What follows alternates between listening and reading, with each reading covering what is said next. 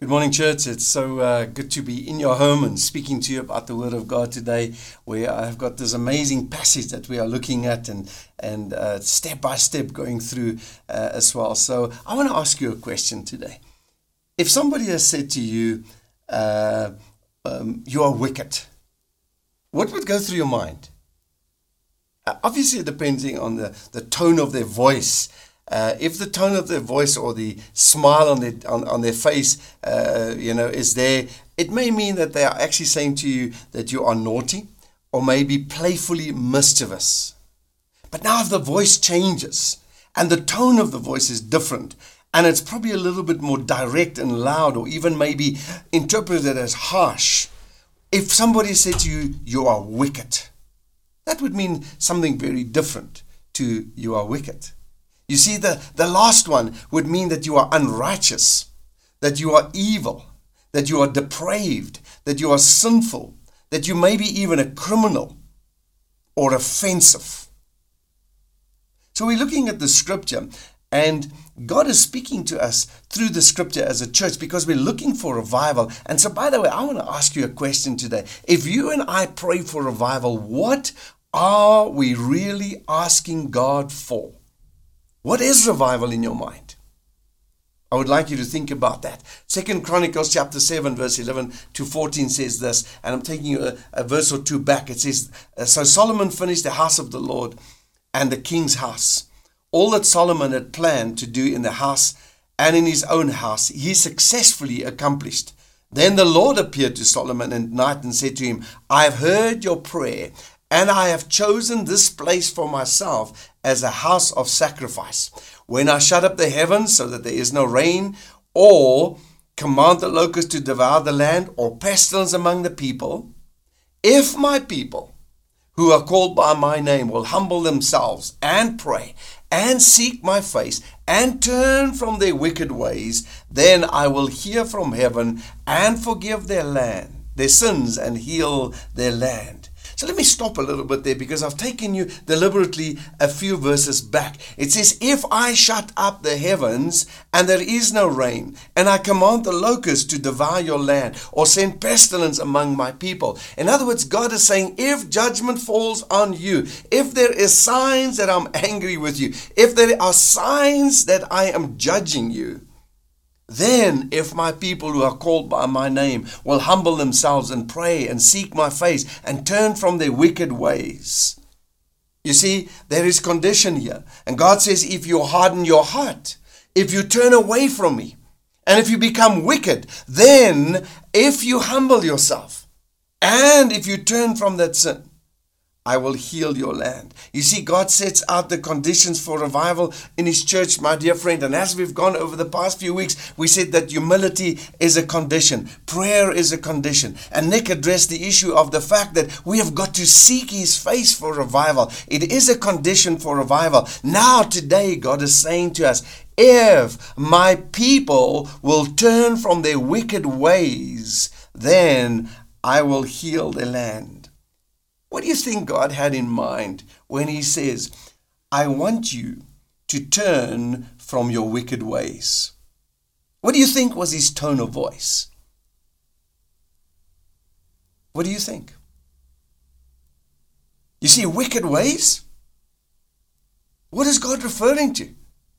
And maybe today you're saying, Rudolph, what are you referring to when you're looking at us and when you're looking at your own life and you say, today, should we turn, repent from our wicked ways? What is God saying to us? Can the church be that sinful? Can the church be that unrighteous? Can the church be so evil, depraved, criminal, and offensive to God that God may be saying to you and me today, to His church, if you turn from your wicked ways? Remember, this verse is given to the church, to the body of Christ. If you turn, can we be that wicked? That sinful? We need to constantly remind ourselves that God is talking to the church. And it is, as a reader, very concerning, and maybe for some of us today, very concerning that He would even have to tell His church to turn from their wicked ways. You see, my dear friend, If I look at your life and my life, our lives, it is true. If I look at the lives of the history of Israel, that they turned so quickly away from God. And you know what? How it starts is to become more independent of God. And the more we become independent of God, the more sin just opens and wickedness prevails, even in our lives as a believer. A cold heart, my friend, leads to wicked behavior. And it's normally when it starts. And you may go through the rituals of raising your hands and speaking in tongues and doing whatever charismatic believers should be doing or can be doing. But let me tell you, when that heart grows cold, then it opens itself up to wicked behavior. Let me clarify what the gospel really is. I want us to go back to basics today because we're looking at wickedness of heart and repentance today as well. Let me clarify this message of the gospel. John the Baptist preached a message of repentance. The Bible says he came to prepare the way for the Messiah to come. And what did he preach? He called religious and non-religious people to repentance. He baptizes them and he says the kingdom of heaven is near. Repent therefore and also bear the fruit that goes with repentance. Then Jesus comes along. He follows John the Baptist. John the Baptist speaks about him. Jesus arrives. And what is Jesus' message? The first words that he speaks almost is this: repent, for the kingdom of heaven is near. You see, my friend, repentance and wickedness are both words that Jesus used. Let me take you to Luke chapter 11, verse 13, and we dwell a little bit on the issue of wickedness. He says, if then you who are wicked know how to give good things to your children, how much more will the Father in heaven give good gifts, or gives the Holy Spirit to those who are asking of him? You see, this line really bugs you. It bothers me. The first time I read it, I said, how can it be that Jesus calls people wicked? If you who are wicked, that may even include us today. If you who are wicked, and you know the first thing that comes to mind as well, maybe it's poorly translated. Let me go back to the Greek language and see what it actually says. It seems like it's really a bit harsh for the Messiah, the Lord Jesus Christ, to refer to mankind as wicked. Are we really wicked? Are we this wicked that the Bible calls us to repentance? It's tough stuff, isn't it? It seems that in the eyes of Jesus, maybe mankind is evil and needs to turn, needs to repent. So, what's going on here?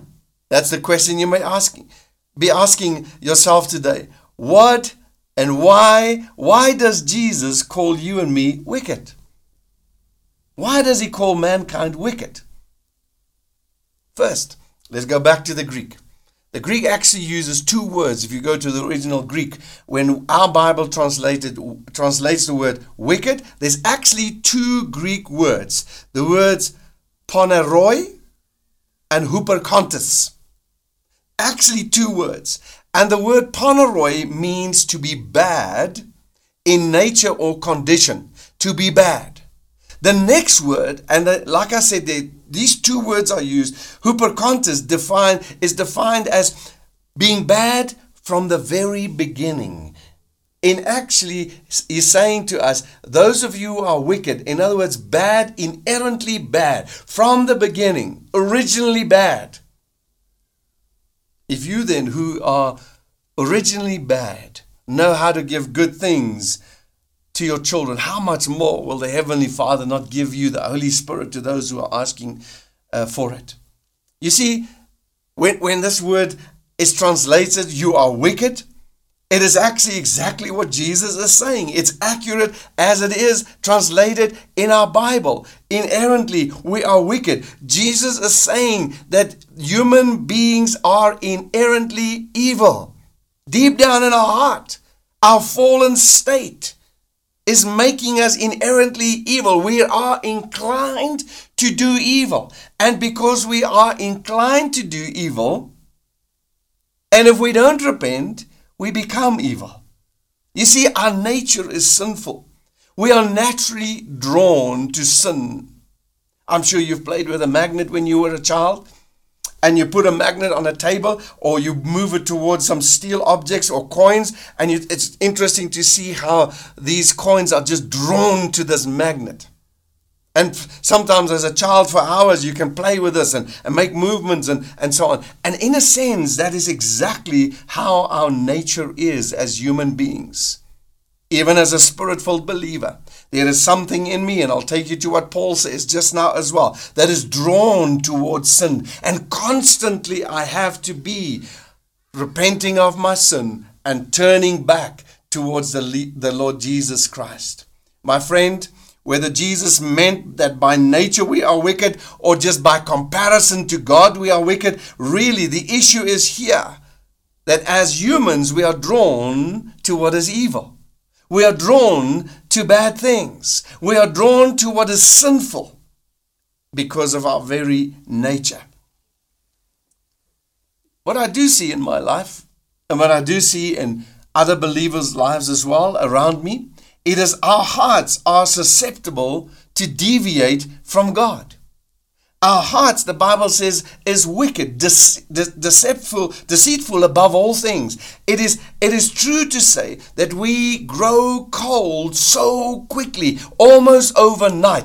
And test yourself. How many times maybe in a service have you felt, wow, I'm really making a recommitment, and it doesn't last until Tuesday? Our hearts are so drawn towards sin and sinful behavior that overnight I can go from extremely hot, excited, passionate about God, to a believer that turns away from God. We have minds, not only hearts, but we have minds that are capable of being influenced by evil very, very quickly. We have minds that are quickly influenced and can quickly conform to the standards and the patterns of this world, unlike to what God is calling us to do as a church.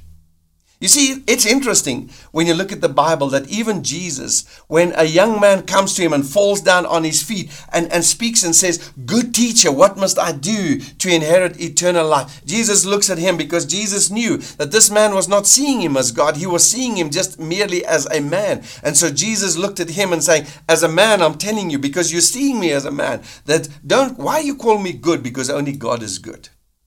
Only God is good." So, my dear friends, in comparison with God, we are definitely wicked. If you have something that is absolutely bright, absolutely white, maybe a t-shirt or whatever you think could be absolutely bright and white and clean, and you put something that is dirty next to it, it really does show the dirt on the material that you put next to something that is brilliantly white. And that is who we are in comparison with God. Brilliant, holy, pure. And then I come as a human being with a heart and a mind that is so easily taken away from God. What must I do to inherit eternal life?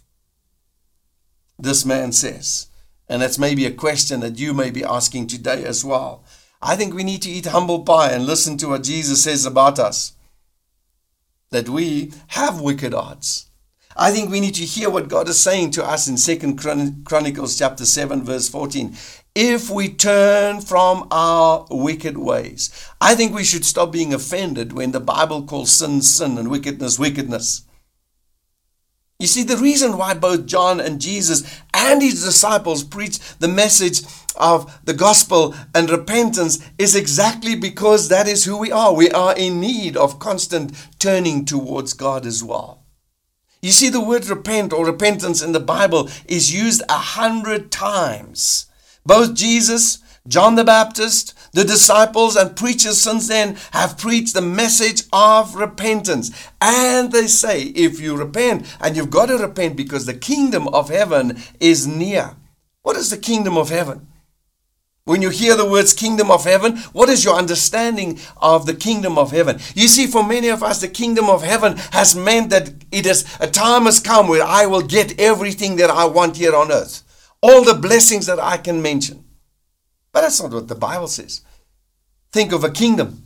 Think of a king that reigns. What does it mean in earthly terms, in human terms? Well, a kingdom is a place where a king reigns, not the objects, not the subjects, not even the sons. The king reigns. So Jesus says, repent, for the king of the kingdom wants to reign in your life and in my life. That's what it means. Come to him and submit to him. Come under his authority, because he is the king of the kingdom. In Romans chapter 7, verse 24, listen to what Paul says, and I'm reading from a different translation, from the Amplified Bible. Wretched and miserable man that I am, who will rescue me and set me free from the body of death? In other words, this corrupt, mortal existence. And then he says, thanks be to God, for my deliverance comes through the Lord Jesus Christ. Those were Paul's words. That's the apostle of Paul. That is what Paul is crying out. Who will deliver me from this mortal, corrupt existence?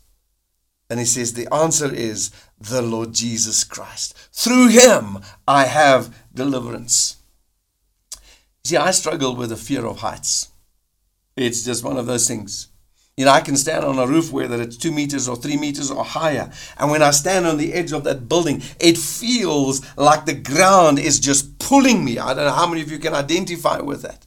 That's why when it comes to a cliff or a waterfall, I lie straight down on my stomach. I cannot stand on the edge there. You see, so it is in a sense with sin as well. It's like we're standing on this cliff, and the depths of this valley, where we can really get crushed and hurt and destroyed, keeps on pulling me down, keeps on pulling me over this cliff, keep on pulling me downwards. That's what Paul is saying. And if you can't identify that, maybe you're a supernatural or superhuman being. You see, the gospel is the amazing grace of God, reaching out to us as sinners. It is a willingness on behalf of God to say, I will build the bridge between you and me. I will lay the cross over this cliff so that you can come towards me and you can find forgiveness and reconciliation. But let me tell you, friends, unless we come to a place of repentance first and continuous repentance of our wickedness, the gospel message is not completed in my life. I spoke to a young man some time ago who came out for prayer, and I asked him if he's given his life to the Lord Jesus Christ, and he says, yes, I did. And I asked him, have you ever repented of your sin? And he looked at me like, no, what do you mean? And I had to take him through just confession of his sin, repentance of his sin, because you see, although he was genuine about his relationship with God, he came to God, not through repentance, but believing that God just wants to love and bless him. And in the end, it is true. But the gate is repentance. You see, on Judgment Day, my dear friend, we're all going to stand before God, and God is going to use one ruler, one standard. And he's going to compare you and me to his righteousness and his sinlessness. And if he does that, you and I are going to fall short. And that is the beauty of the message of the gospel of Jesus, is that when he look at you at Judgment Day, if you and I have repented of our sin and turned from our sin and received that forgiveness through Christ, then he looks at you through the eyes of Jesus. And on Judgment Day, when Satan comes to accuse you, Jesus will say, that one is mine. And God will say, you are forgiven. That's the message of this cross. A repentance and forgiveness, a belief and an acceptance of the Lord Jesus Christ. You see, God isn't asking us to only do better, because if that was the case, none of us will make it. God is asking us to believe in the Lord Jesus Christ, to confess our sin, to repent regularly of our sin, and then we will be saved. If you are trying to do good and be better, you'll never make the grade. And it doesn't mean I don't struggle with sin. I do, like Paul. Wretched man that I am. Who can save me from this body, this corrupt nature? Only Jesus can. And constantly I've got to come back to this place, being called by God today. If my people who are called by my name will turn from their wicked ways. You see, wicked ways, my dear friend, I'll come to that in a moment, might not be the gross stuff that we see in the world. But the gospel message is one of repentance. That is the true gospel. It is a gospel, a message of repentance. It is turning and constantly turning from our wicked ways. That is repentance. It is a vital part of the gospel message. Sadly, I think that for too many of us, and far too many of us, we have gone to an extreme and we have gutted the gospel from the call to turn from our sin to God. In other words, we've gutted the gospel from a call to repentance. And I'm asking you today, if you've come for a blessing only, you've heard half the gospel. The gospel or the blessing of God comes, the rain comes, the protection from the locust comes through repentance continuously of my sin. In fact, the call to faith in Christ must include a call to repentance. Jesus began his ministry, as I said, and in Mark chapter 1 verse 15 again it says, the time is fulfilled and the kingdom of God is at hand. Repent and believe in the gospel. Faith in Christ is repenting from sin. It's the two sides of the coin, faith and repentance. Faith and repentance. Let me tell you, there is no genuine repentance without faith. And there is no genuine faith without repentance. Can I say that again? There is no genuine repentance without faith. And there is no genuine faith without repentance. You see, today there is a costless, changeless form of Christianity that is foreign to the Word of God. A costless, changeless form of Christianity that says to you and me, come as you are. But then it also says, you're welcome to stay as you are. My friend, I've said it before, that he says, come as you are, so that I can change you in who I want you to be. You see, the result is that churches are filled with churchgoers who have little more intention of obeying the Word of God and God Himself than non-churchgoers. So in the church we have you and me that have no greater intention than the world outside there to obey God. And we think we are saved. At every point, they see sin, but they refuse to repent.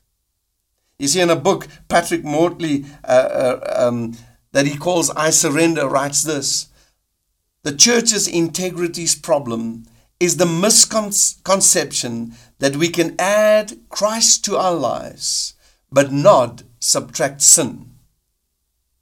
It is a change in belief without a change in behavior. It is revival without reformation, without repentance. I want to leave that on there for a second or two, so you can really let that sink into your heart as it is sinking into my heart when I read it again and again. We have this misconception that I can add Christ to my life, add Him to my life, but not subtract sin. That I can believe without a change in behavior. That I can have revival without reformation, without repentance. It doesn't work. It doesn't work that way. Multitudes of people who profess to be followers of God are unwilling to distance themselves from sin. They're unwilling, like the Israelites. God is calling His church today to purification. God is calling His church today to holiness. God is calling His church today. And He's saying to you and me, if my people want to see my blessing in this land, you, my people, will have to turn from their wicked ways. Who can sit here today and cannot say that you struggle with sin in your life? We're all in the same boat. We all find ourselves so easily distant from God. We all find ourselves that there are things in our lives that does not honor the Lord. The question is, how seriously do you and I take those things?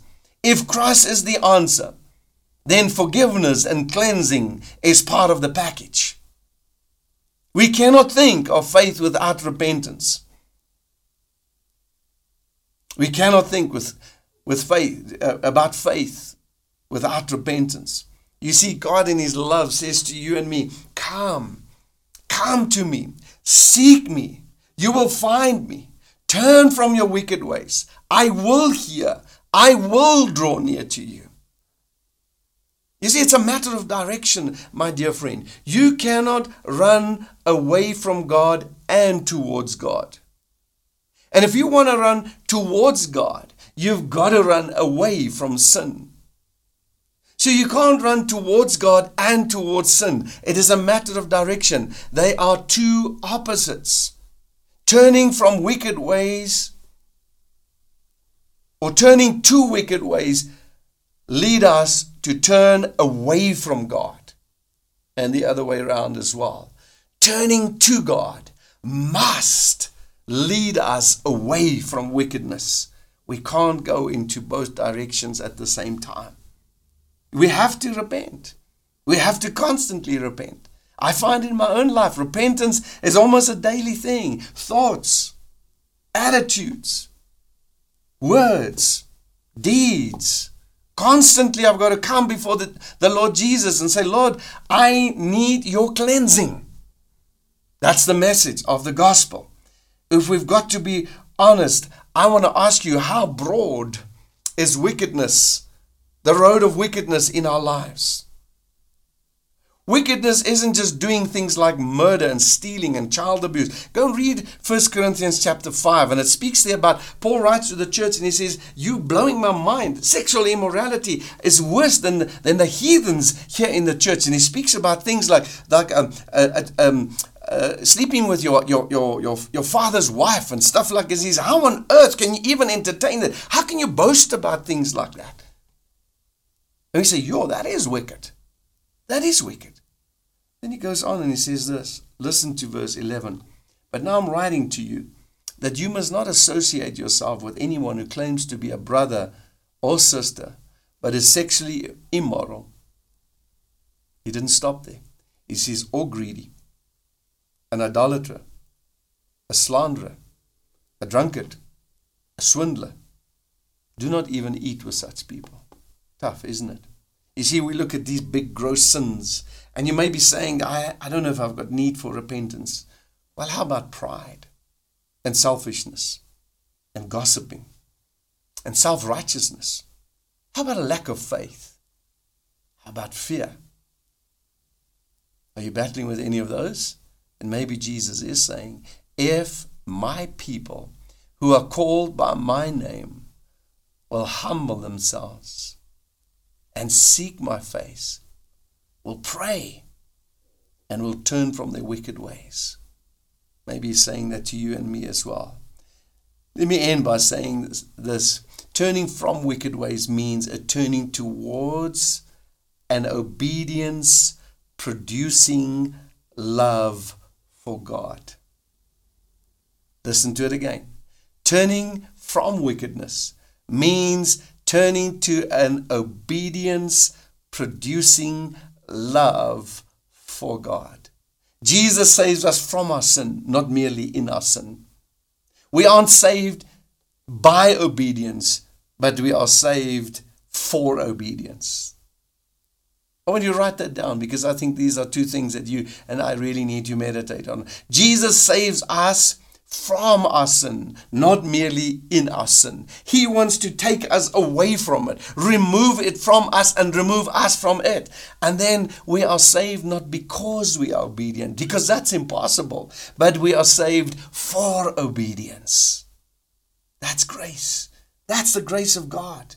Listen to Deuteronomy 11:13-17. And if you will indeed obey my commandments that I command you today, to love the Lord your God and to serve him with all your heart and with all your soul. Then he says, he will give you the rain for your land in its season, the early rain, the latter rain, that you may gather in your grain and your wine and your oil. And he will give you grass in your fields for your livestock, that you shall eat and be full. Take care lest your heart be deceived, and you turn aside and serve other gods and worship him. Then the anger of the Lord will be kindled against you, and he will shut up the heavens, that there will be no rain, and the land will yield no fruit, and you will perish quickly of the good land the Lord is giving you. Can you read this passage? He's saying, if you will love me with all your heart, and if you are obedient to me, I will give you rain at the beginning and at the end of the season. Your grass will grow, your crop will yield. I will bless you, says the Lord. But if you don't, I will withhold it. I will withhold it. You see, dear friend, we're living in a time where the church needs to rise. And before we speak, we need to live the message of holiness. Keeping the Lord's commands is a product of loving him with all our heart and our soul. Jesus says, if you love me, you will keep my commandments. You will keep my statutes. You will keep my instructions. It really comes down to love. Let me conclude by saying to you today, do you love Jesus more than life itself?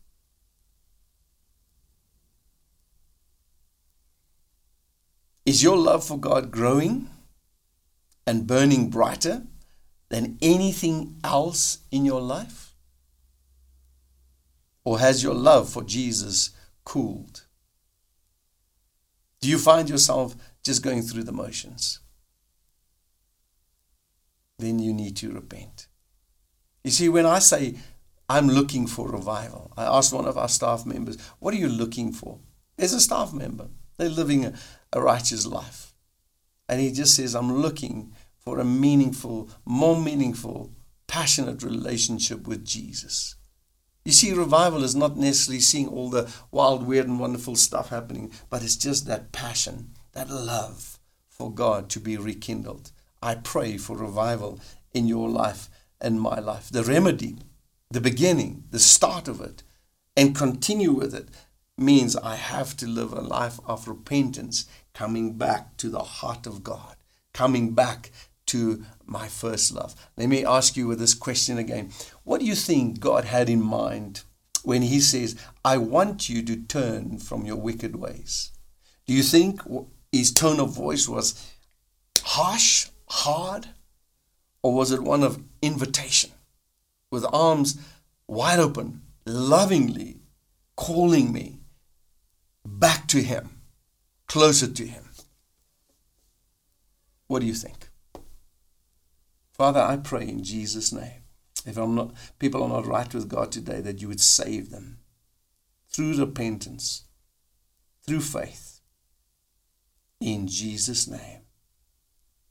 Folks, if you're not right with God, there will be something on the screen that will appear there where you can click on a link, and we would like to speak to you. Because the way to start it is faith and repentance. If you believe, if you confess, then you will be saved. That's the message. And I pray that if you need to do that today, or if you're backslidden, that you would come through repentance back to Jesus. Through repentance back to Jesus. May that be the story of your life today, in Jesus' name. Amen.